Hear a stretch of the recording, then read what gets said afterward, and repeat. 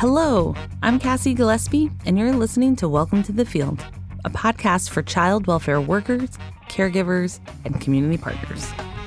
Today, we are bringing you the last episode in our 3-part miniseries on race and racism with Tabitha Moore and Ken Hardy. Over the last 3 weeks, Tabitha and Ken have explored critical themes in race and racism as they relate to the child welfare workforce and children and youth of color in the child welfare system. Although each episode in this miniseries does have a distinct focus, our hope is that you listen to all 3 in the order of their release, as some of the concepts Tabitha and Ken discuss build on ideas from the previous episode. So if you're just joining us, please go back and listen to the first 2 episodes in this 3-part series. Today, Tabitha and Ken will uplift and discuss critical themes in race and racism as they apply to Vermont's foster and adoptive families. And make sure you stay till the end because we have an extra segment where Tabitha and I go a little deeper into how to talk to families about race. Here we go. Thanks, Cassie, and hello, everyone. Tabitha Moore here to welcome you to this episode of Welcome to the Field. I'll be with you for this leg of our series as we dive head and heart first into talking about race and racism and child welfare.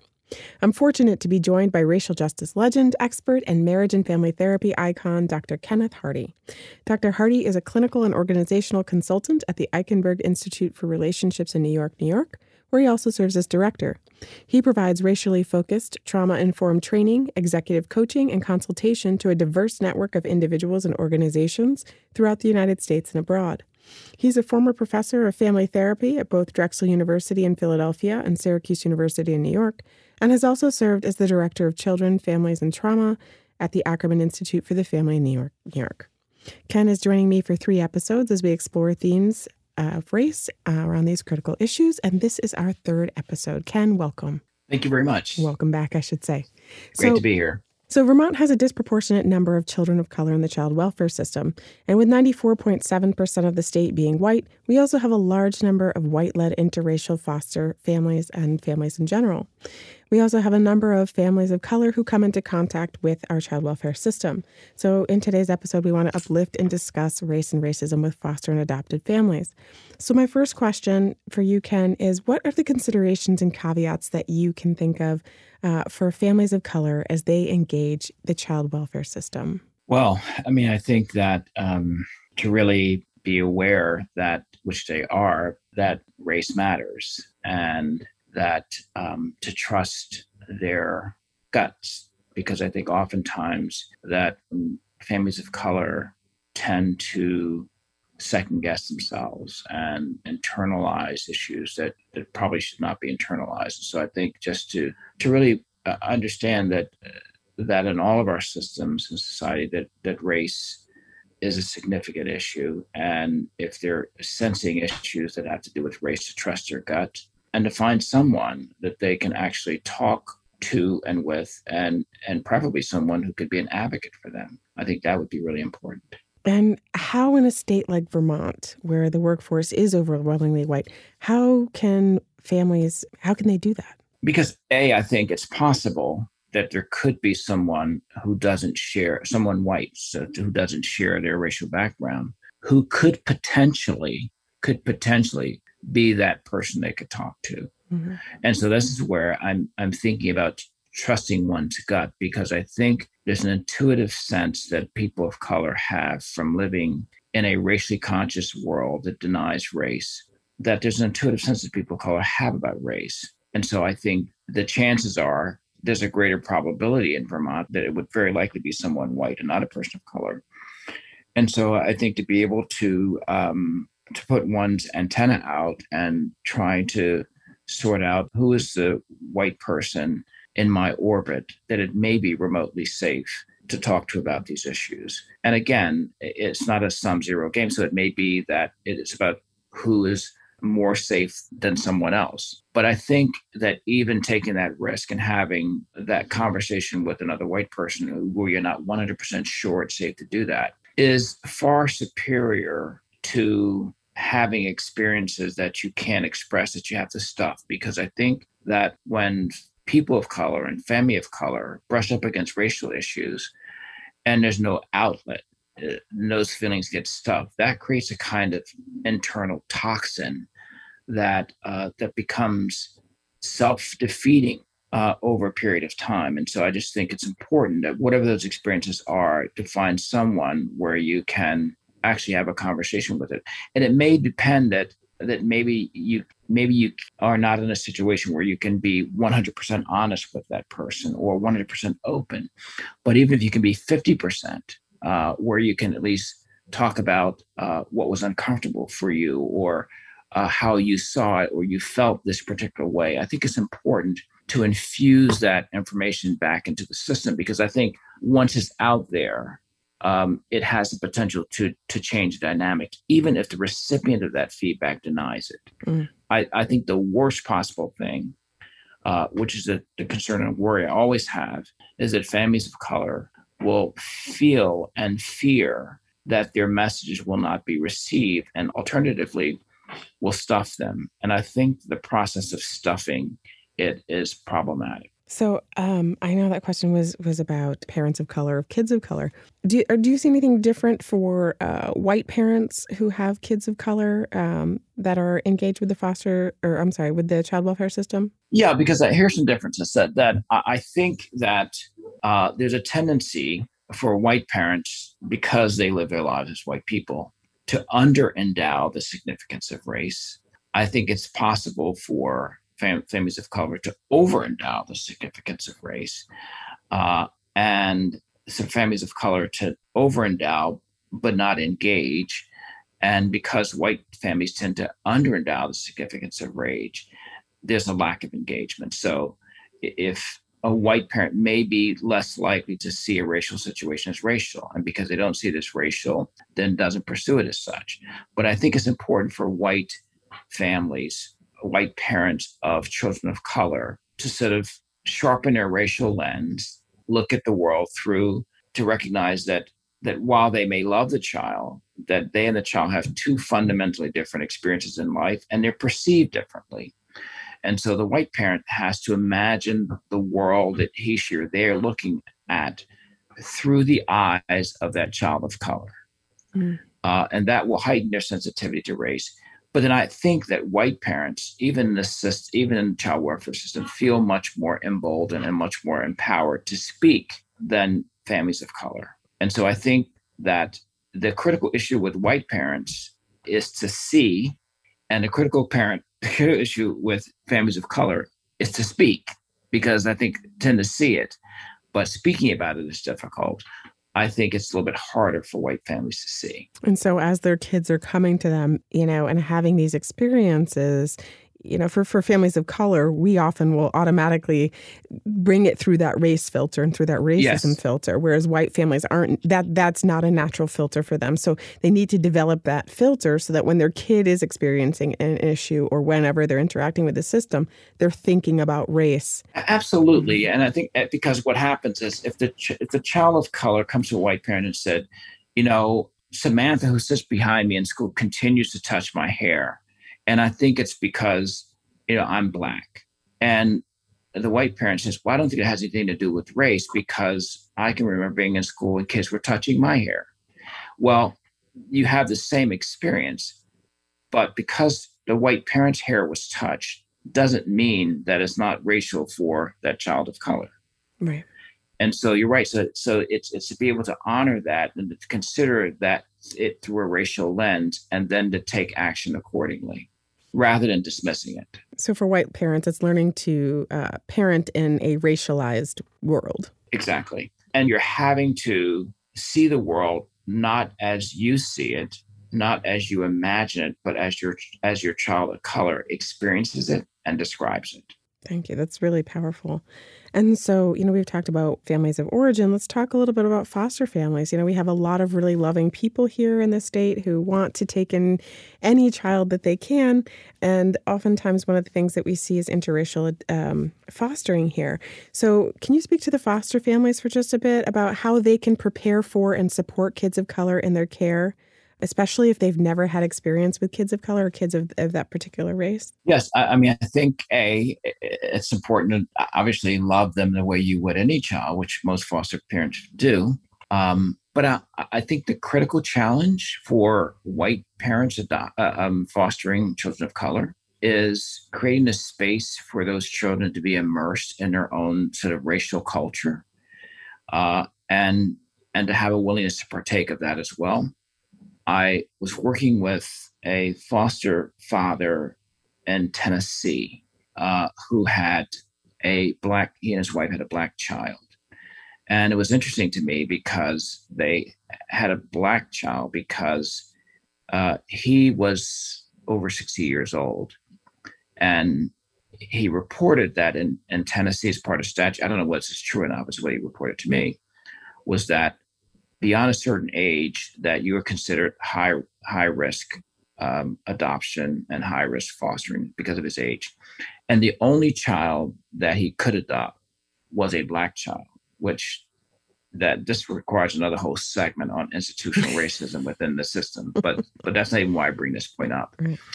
And that he had done a lot of reading, had listened to a lot of tapes of mine and so forth. And he was proud to tell me how that he and his wife made sure that his son went to a Black church and that he had these uniquely Black experiences. That was important to him. And he had learned that from all of his reading.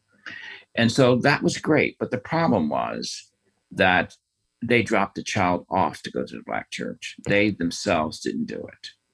And when a child was having these uniquely Black experiences, they were not a part of it. So that it was still a segregated experience. And I think it sent a rather complicated message to the child. And so I think for white fostering families, I think there has to be a willingness to change how you live your life, that the privilege that white people have to live fairly segregated white lives actually has to be sacrificed and compromised when you adopt or foster children of color.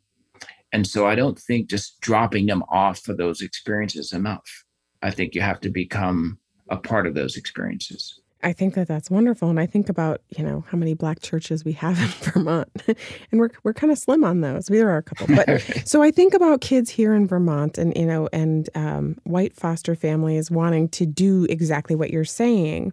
But at the same time, if the child of color is raised in this kind of hyper white environment, what does that mean? What does that look like in environments like Vermont, where the child's cultural exposure, their cultural identity either hasn't developed yet, especially if they're, begin fostering as a young child, or there aren't a lot of opportunities? Well, you see, I think that's a burden that that a white family has to take on in fostering a child of color, because, when we talked previously about racial trauma, I remember highlighting one particular wound, which I described as devaluation, but another has to do with a phenomenon I refer to as psychological homelessness.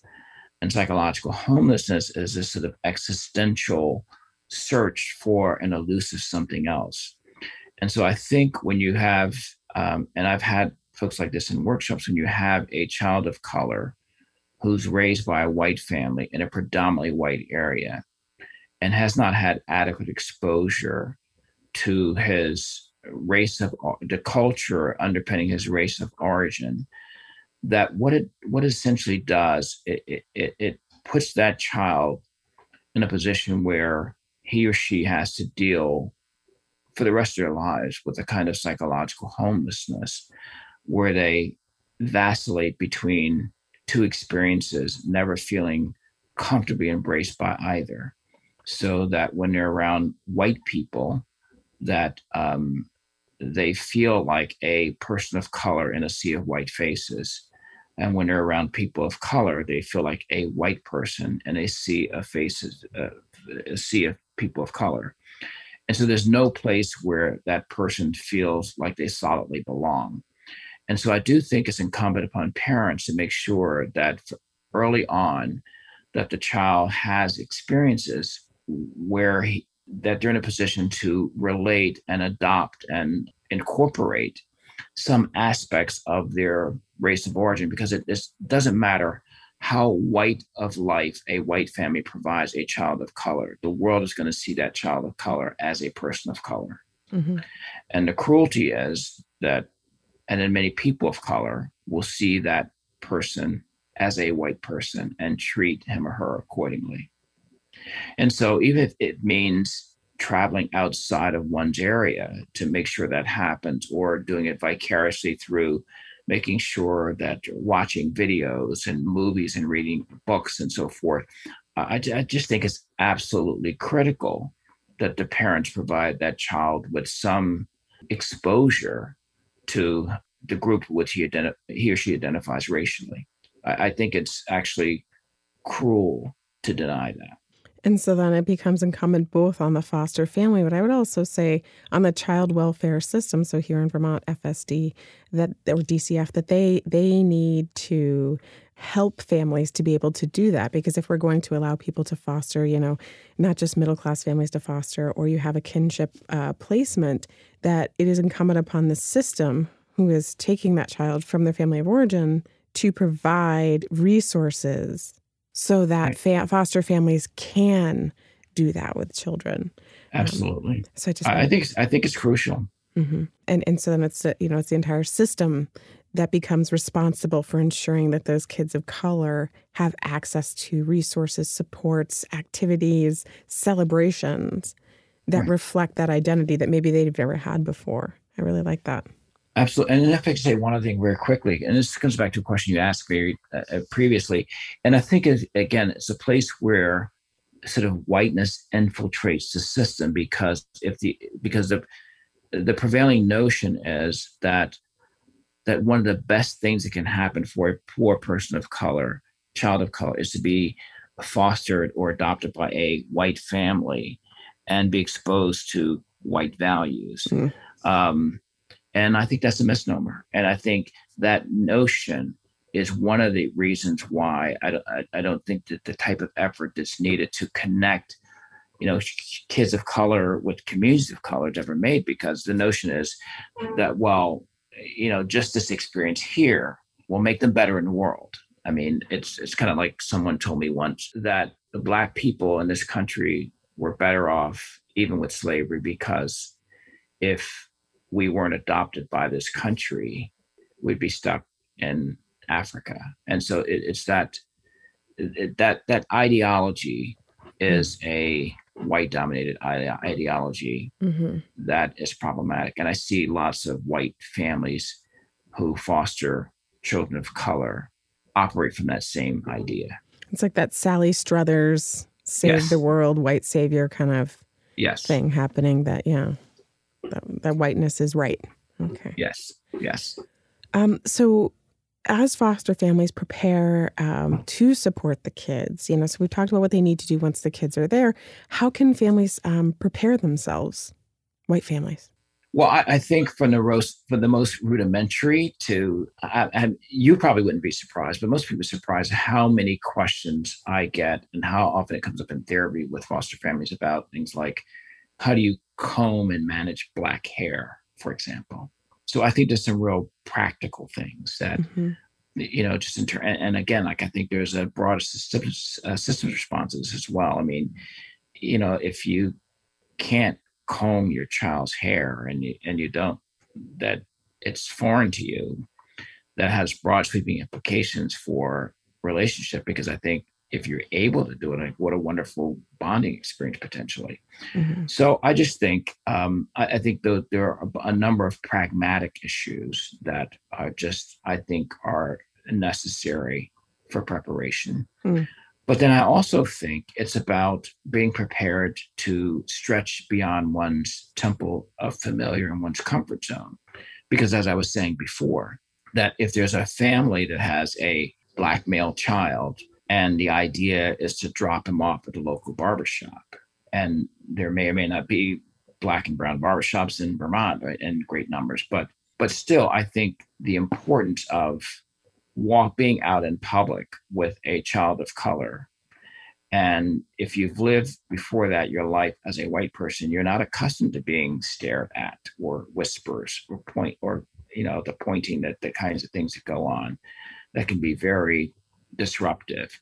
To do the kind of work that one can have oneself regulated when one is approached about whether you're the child's nanny or somebody else's child. I mean, like all these little issues that come up around race that, like I said, any one of them is not problematic in and of itself. But when you're being barraged by these kinds of experiences and you've never had to deal with them before, I think it does require some emotional, psychological preparation. So it's like buckle up and find some supports because you're going to need it. Absolutely. Yeah. And I think that also making a concerted effort to enhance one's awareness, because I think there's a whole world out there that white people are necessarily privy to and don't have to participate in, because they don't have to. But once you take in a child of color, then you have to discover BET, or you have to know that that there are movies out there and literature that you need to be exposed to. And I think all those things are important. I think they require, parents to the preparation is much more extensive than just, creating a bedroom for a child. So I want to shift our attention just a little bit to something that happens in child welfare all the time, right? Workers have to go out and they have to do a safety assessments, what you do, when you get a report and you're called out to a house. Here in Vermont, the second question on the safety assessment is, we call it the cultural context box. It's number 2. And in this box, folks are supposed to be asking culturally relevant information about the family. And so as I was thinking back to a previous episode where we're talking about how critical it is that we ask about identity and specifically race, one of the things that we are struggling with as a state is, how do we do this when we are just meeting someone and we're going into someone's home for the first time and, they're thinking, is this person going to take my child away? So my question to you is, what advice do you have for workers about engaging families in conversation about culture, specifically about identity, especially if it's something that they're expected to do within the first 30 minutes of meeting them during a safety assessment? Well, I mean, as the outsider, I think there's something problematic with the policy. I mean, I talked in a previous section about what I just said, nefarious P's. And if you look at this through a racial lens, people of color are really a traumatized, terrorized, targeted people. And we have to hold that reality in front of us. I mean, that is true for this country. I mean, as a country, we have a very complicated relationship with Indigenous people, one that has been based on terror and targeting and trauma. You have people of African descent who have been enslaved and had a very complicated, tumultuous relationship with white people. The Japanese in camps, the Chinese Exclusion Act. And so it's been a hostile relationship where white people have not been trustworthy as a collective. And not only not trustworthy, but also have been assaultive in behavior. And so to think that you just create a policy that you'll waltz into these families and within 30 minutes ask the most intimate questions that none of us on the worker side of it would be too comfortable asking without a history like that, I think is utterly preposterous. It doesn't make sense to me. And I'm so glad you asked the question, because it is a classic, concrete example of what I would point to as a policy that's well-intended, but is probably, and I'm being generous, racially biased. Mm-hmm. That the policy isn't, that the cultivation and the articulation and the implementation of that policy is not informed by what clients need. It's based on what some bureaucrats have decided should happen.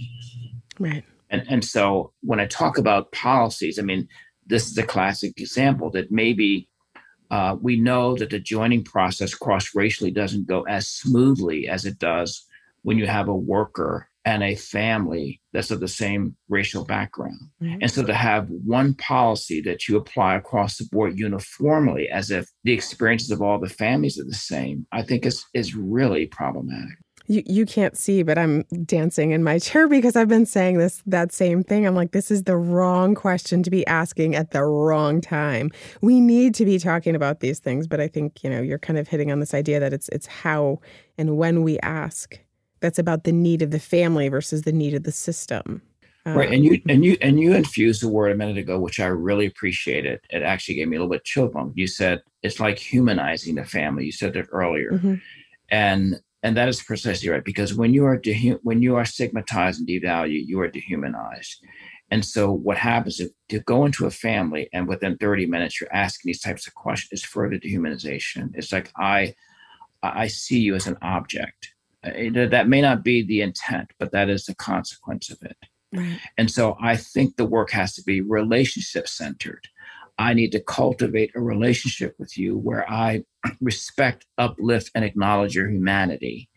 And I see the worth in you. And when that happens, there's probably no question that's too sensitive to ask at that point. Yeah. Because you're asking it within the context of a relationship. But the cultivation of that relationship requires attention to process.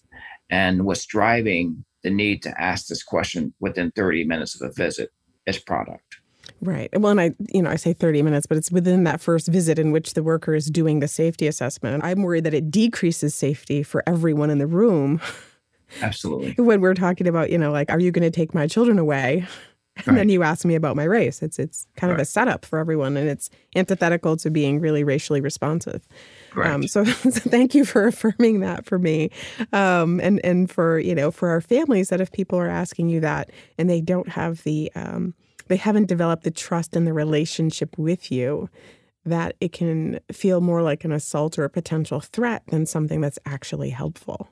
I think it's Go ahead. No, I just think it's one thing if I'm white, going into a white family, and you see in me, you see yourself in me, mm-hmm. and you have reason to believe that I have your best interest at heart, then mm-hmm. I think I can ask that question within the first visit. Mm-hmm. But when those are not the dynamics of a cross-racial relationship. Right, especially if the one with the situational power is also one with the structural power. Absolutely. So that is to say the white person, and it's a person of color. Right. Okay. So this has been really amazing, super helpful in terms of, what we need to consider, what caveats and considerations for families of color, and then for white parents and white foster parents. And I really appreciate your input there on that last piece around workers asking about race, because it is something that we want them to do, and we want to make sure they have a proper relationship before they do. So is there anything else that you can think of in terms of engaging with families, parents specifically, that you want to make sure that our audience hears about today? I think we've covered the landscape here. I do. I appreciate families for doing this work, and I just think that, as I said in a previous notion, I just think learning as much as you can know about the experience of people of color and children of color, I think, is helpful. Well, for our listeners, if you've heard Ken and I saying, we said for a previous session, please feel free to go back and listen to our other two conversations together, as we feel that these three topics together give you a little more of a dimensional look, a little bit of flavor on the food in terms of understanding race and racism in child welfare here in Vermont. Ken, I can't thank you enough for all that you do in the world, but that you've done for us here in Vermont and on this podcast series with me. So thank you for being you. It's been a real pleasure to work with you and to do this. I thank you so much for having me. No problem. All right. Take care. And everybody, get out there and start talking about race. Hey, everyone. Thank you for hopping over to this extended segment of our Racial Justice Learning Series podcast. I'm Tabitha. You were just listening to Ken and I, hopefully talking about the ins and outs of racial awareness and racial justice in child welfare. I'm joined for this episode by Cassie Gillespie, a very familiar face for most of you in Vermont. And we're here to dive a little bit more deeply into some of the topics that Ken and I didn't have a lot of time to get into, but are really important to understand. Yeah, thank you so much for making time to do this, Tabitha. Let's catch the listeners up a little bit as to how we got exactly here. Good idea. Perfect. So for listeners out there, the way these kind of production processes work is that we record a podcast, and then there's some rough cuts, and you listen to them, and there's some editing done, and then we, put out our snazzy product. In this case, as I was listening to the rough cuts that Tabitha and Ken made for us, I was filled with so many questions that I wanted to follow up about. So I did. So I called you, right? You did. You called me. And asked her a bunch of questions. And we had some great conversations, and then decided that maybe we should have them in here in the studio so other people could listen too, because they might have the same questions. Yeah, it's such a complex topic. It's really difficult for people, especially white folks who've never really come into contact with or had to think about race or racism in their lives, let alone in their work. So we wanted to go a little bit deeper so that folks could have a little bit more dimension to what they heard in the podcast with Ken and I. Yeah, and as I was listening, there were so many questions I was thinking of, but there's a kind of particular or specific section of question that I want to pitch to you. And we can dialogue a little bit about it, which is specific to talking to families about race and cultural identity.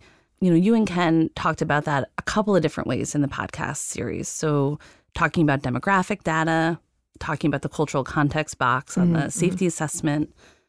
This is probably a good place to do a little update there, which is to say that in the new SDM manual rollout, which is coming soon, fall of 2021, a change that's been in the works for a little bit, but we want to make sure we talk about here because it's really relevant, is this idea that the cultural context box has actually been moved to all tools, but it's a non-mandatory field. And so what that means is you don't have to fill it out. So if you've assessed that it's not safe or it's not the time, you can advance the tool without filling it out. But it is on every tool as a prompt, as a reminder, as a place to hopefully support the workforce to lean into these conversations. And I guess, Tabitha, the question I have for you, right, and Ken, but here I have you, is this idea of, so let's say, I'll just use my own practice as an example, as someone who didn't develop a racial lens till much later in life and is still new in my own journey about thinking about race at work and the power and my positional authority in relation to race and cultural identities. How am I going to accurately assess, whether I'm prompted to have a conversation because it's an SDM tool or I need to collect demographic data or I'm asking about family for family finds or network building? What are the things I should be thinking about to assess when it's safe to have that conversation and how to have that conversation? Well, I think before you can even answer that question, it's important to recognize the context. In Foundations, we teach about understanding your surroundings and understanding the environment in which you're walking into. So before you can even figure out momentary safety, it's a matter of understanding both the cultural context and the power dynamic that's happening. You're in a system that is white-centric. That was, we know that there's disproportionality. Ken and I already went over that. So when you're working in a system that has never asked you to talk about race, it's incredibly difficult to bring it up. And when you're in a system that disproportionately harms people of color, you need to take that context into consideration for overall safety before you can even get to timing to when the words come out. And you and I have talked about this. It's kind of like we're trying to rearrange the deck chairs on the Titanic. We're not even talking about actual systemic change. We've slapped a box on a piece of paper for people who've never really had consideration or thought about this concept of race and racism and how it impacts systems and families and then, all of the nuance there. So what we've done is essentially slap a Band-Aid on an arm that's been cut off. And that is a difficult ask. And so we know, though, that if we don't try to do something, the bleeding is going to continue. So the first thing that anybody needs to do is situate themselves in that context before they go in and talk with a family to think about where they're, what's going on will sharpen their lens and their ability to judge the timing. That being said, Ken was very clear, in his conversation that if you haven't built the social capital, you don't have the right to ask. And so, we have the individual, which is the worker that's going in, that's trying to get information, that's trying to be thoughtful, trying to support and engage families in culturally relevant ways. At the same time, is the system even asking the larger question? I would contend that if it's not, and it's not changing the ways that systems see families and work with families across culture, that it's perpetuating harm. And so then, that Band-Aid that the worker is using is getting smaller and smaller and smaller till it's down to a little butterfly Band-Aid or one of those ones you put on when you cut yourself shaving. So I don't want to be a Debbie Downer. So, but, we're talking about racism and it's not a fun topic, even though we can laugh sometimes. So when it comes to how do you determine safety in the moment, you've got to take that into consideration. And then you have to look at your relationship with the folks. You have to build your preamble, your speech. And that's not to say that you develop, one cookie cutter speech, but you have to know where you are in relationship to these topics. And you have to know how to explain to a family. A white family, probably more than a family of color, is not going to understand why you're asking about race. And why you're talking about that. That's been true in my experience. Yeah, because white people don't ever have to think about it. We think about it all the time. We're not the ones who need racial justice training. It's white people that need it.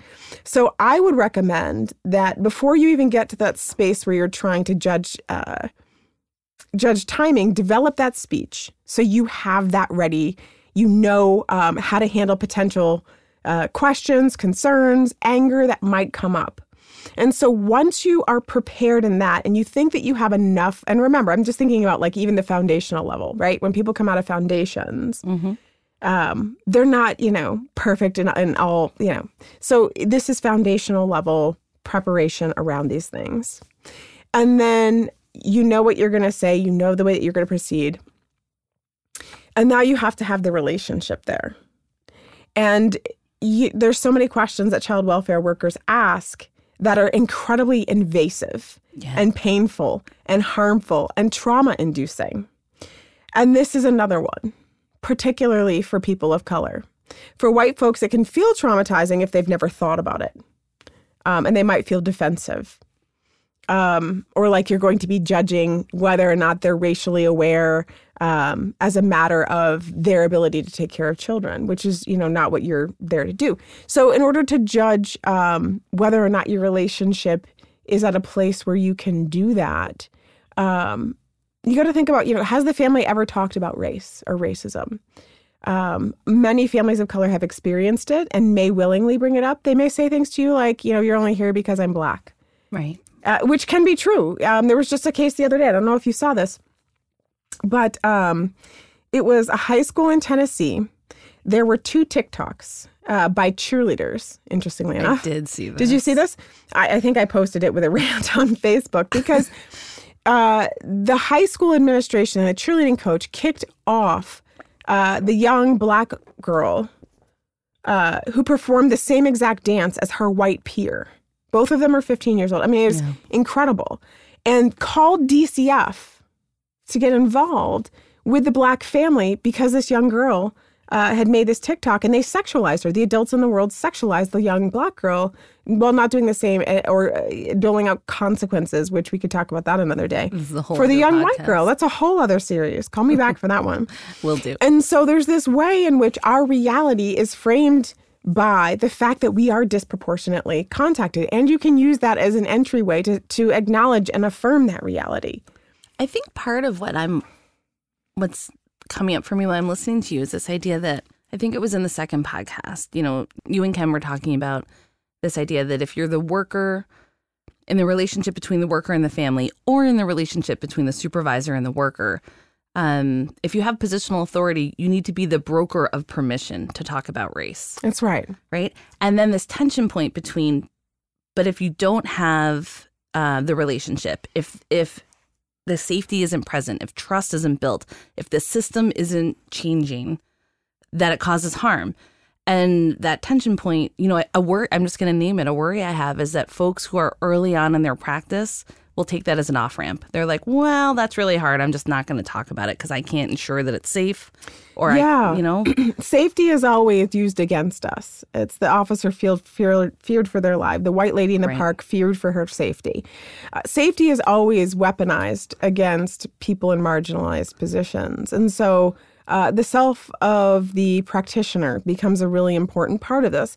And self-exploration and understanding, we do the cultural iceberg in foundations as a way for people to start to understand dimensions of self and exploring their boundaries and their comfort. I would contend that needs to continue as a part of regular training is understanding what makes you afraid and where does that come from. People, it's a hard thing to talk about.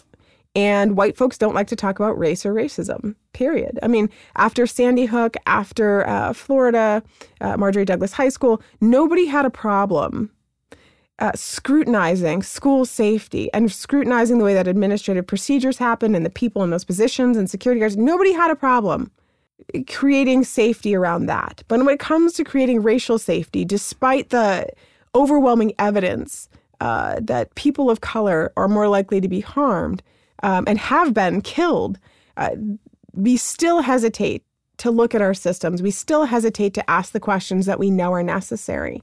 The airlines have no problem asking you if you have anything on you, if you have anything in your shoes, but we won't ask about race. And that's because our country has that, incredibly painful history. So what I would encourage workers to do is when you get to that place, it's not safe for me to ask, what's not safe?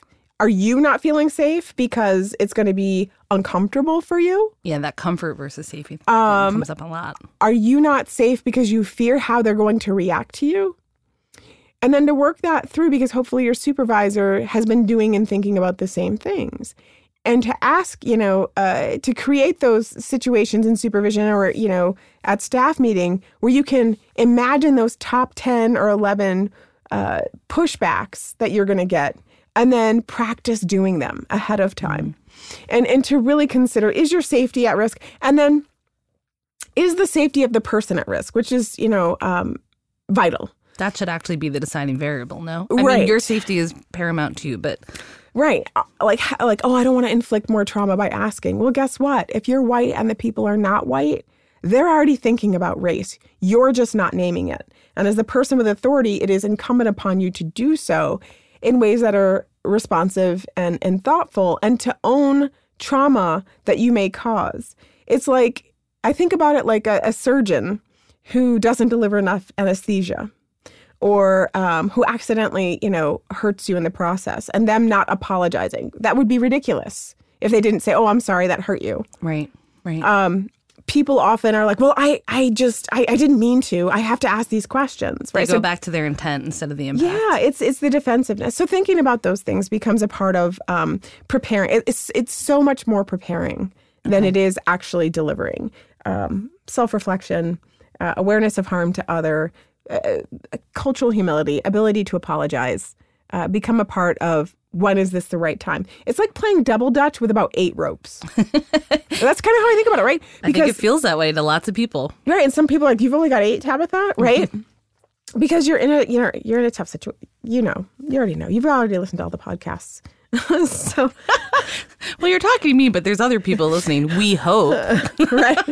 If it's just us, this is silly. What the heck is this? Having this conversation again, right? Well, it's it's like you're doing double dutch with 8 ropes, right? You've got you're in there to assess danger, but whose definition of danger are you even assessing? I mean, I guess I have this question about.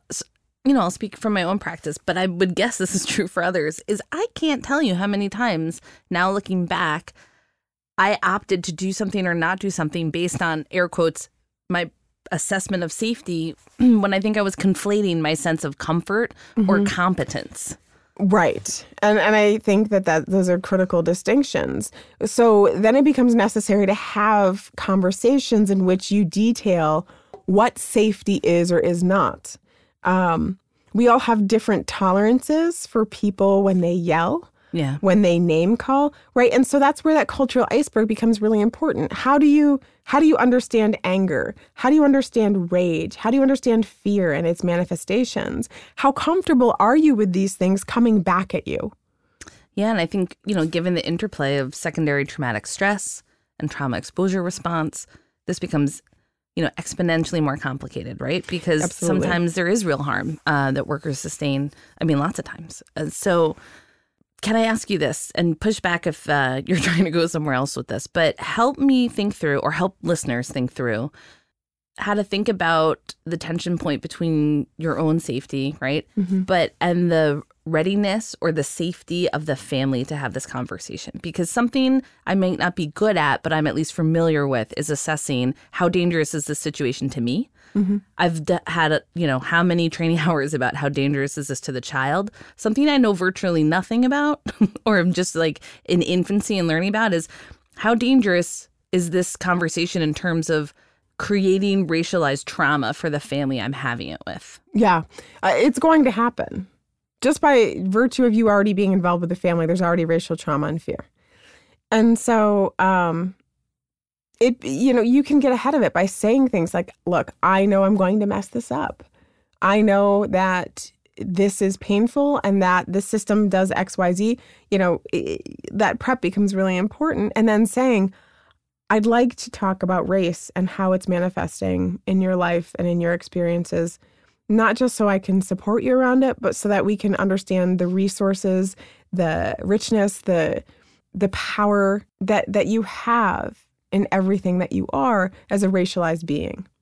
Saying that and asking permission to go there for people of color becomes really critical. I'd like to distinguish talking with families of color from talking with white families, because the likelihood of white families having racialized trauma in a system that reflects who they are as racialized beings is not what it is for people of color. Now, again, they could still be afraid, and you still need to have a level of care. But it's a completely different conversation. And I guess here's where I want to take it one step further down the wormhole, because we've gotten this question from staff before. And this is I'm already congratulating myself on my great question before I ask it.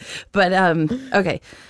Especially in Vermont, I'm sure this is true everywhere, right? But where we have such a prevalence of white people and such a low level of practice, I guess, around asking around racial identity. A lot of times there's just an assumption that someone who phenotypically looks white is white, and we don't ask, right? But if we're having this whole conversation about the need to ask families and then respond to those conversations in different ways, it almost implies that we would know in advance who's a family of color and who's not, and that we'd craft and prep for those conversations differently. See what I'm saying? So I have a couple of responses to your questions. I mean, and the first one is that, we should be prepping all the time. In the case of school shootings, for example, we have no problem at all having kids practice fire drills or shooter drills, active shooter drills in schools. There's no reason that DCF can't be having practice every month about the epidemic of racism. There's no reason that they shouldn't be pulling a question out of a hat and saying, okay, how are you going to practice having this particular conversation about race, and then working together around that. To answer your actual question, the one that you intended to ask, I think what you're talking about is the tension between being racially responsive and not wanting to make assumptions. And that's one that we often find ourselves in. And in order to be racially responsive, you have to be taking into consideration our larger community context, which we've talked a little bit about, that family's community context and all of their experience. Maybe you're getting a whole file of information on them that gives you context about who they are. And I know that different workers have different ways of storing or using that information when they if it's a new worker meeting a family, or you have a report that's coming in. I would say that if you are going to be racially responsive, and if you want to be able to talk about race with families, that you need to develop a script that is thoughtful about how race impacts everyone. And then we can't escape the reality that some of us have darker skin color. And we know that if you are not white, you're not white looking, then there's a strong likelihood that you are having some pretty significant experiences with racial trauma. And so to be racially responsive or racially thoughtful, pretending that doesn't exist so that you don't make an assumption is less helpful than saying, hey, let's talk about race. I can, as somebody who doesn't look white, there's a likelihood that you're having experiences that I'm not aware of, and that I need to be thoughtful and mindful of that, as well as being thoughtful and mindful about, your culture and, how race plays a role in your life. And parts of that you'll adapt to conversations with people who eventually identify as white. Obviously, again, the culture, whiteness, how has it shaped your life? that'll become a part of your conversation too. But going into it, you don't know necessarily what, people's identities may be. But being racially responsive requires us to wade into that territory and be willing to be wrong, but also try to be sensitive and thoughtful. I mean, I think the thing that's really interesting here too is universally, people in child protection, they're talking to families and clients and caregivers about identity in all kinds of interesting ways. Mm-hmm. And then really falling short here when we get to like race and ethnicity and for a lot of reasons you talked about, right? Like, we could list them all, but that's a long list. Well, right. And in Vermont, you have a 94.7% chance of guessing right. Right. As a child welfare worker. Yeah. That's a really high odd. And I think what it comes down to is developing a deep sense of commitment and understanding to why it's important to talk about race and the racialization of people in order to develop a process for determining safety, a process for understanding the timing of when you should be having these conversations, and then the language. But you've got to start with that centering around why is this important before you can jump into any of those other. It's the feeling and the being before the doing. Yeah. That's a Ken Hardy. Okay, so I want to summarize here. Good luck. I think I can. So when we're thinking about how to have these conversations, let me take a stab and then you tell me if I've gotten these right. That the paramount thing is to start internally, right? So that you're not just starting from a place of action. You're not just looking for a technical solution to an adaptive problem. You're not just checking a box because you can't. That won't be the right box and it won't be done. But you're starting from a place of within yourself. And if you're white, decentering your whiteness in this whole process. From there, thinking about the importance of leaning into the conversation and not assuming. And then this was the big one I heard, prep, right?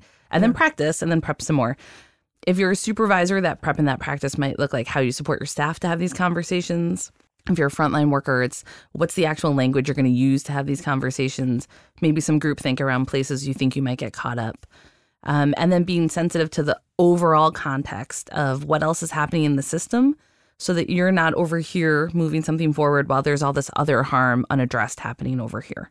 Does that feel like I'm capturing some of it? Yeah, no, I think you did a really good job, but I would change the order that the first thing you need to do is self-awareness in this larger context. Oh, got me there. That's got to come first. Okay. Because you can't, everything else, is based on the fact that you have this larger harm being created. The ship is sinking, right? So we can't really, focus on, what we're going to do in the water when we haven't even figured out the exit plan. Yeah. Or how to right the ship. So yeah, that would be my first thing. And then, I think you did a great job summarizing. I think, I've made it clear, when I was at CWTP, my feelings about the cultural context box, again, I think it's a tiny attempt to mitigate the harm. The larger harm. But it is not an adequate solution or even it's not even a transformative shift in practice.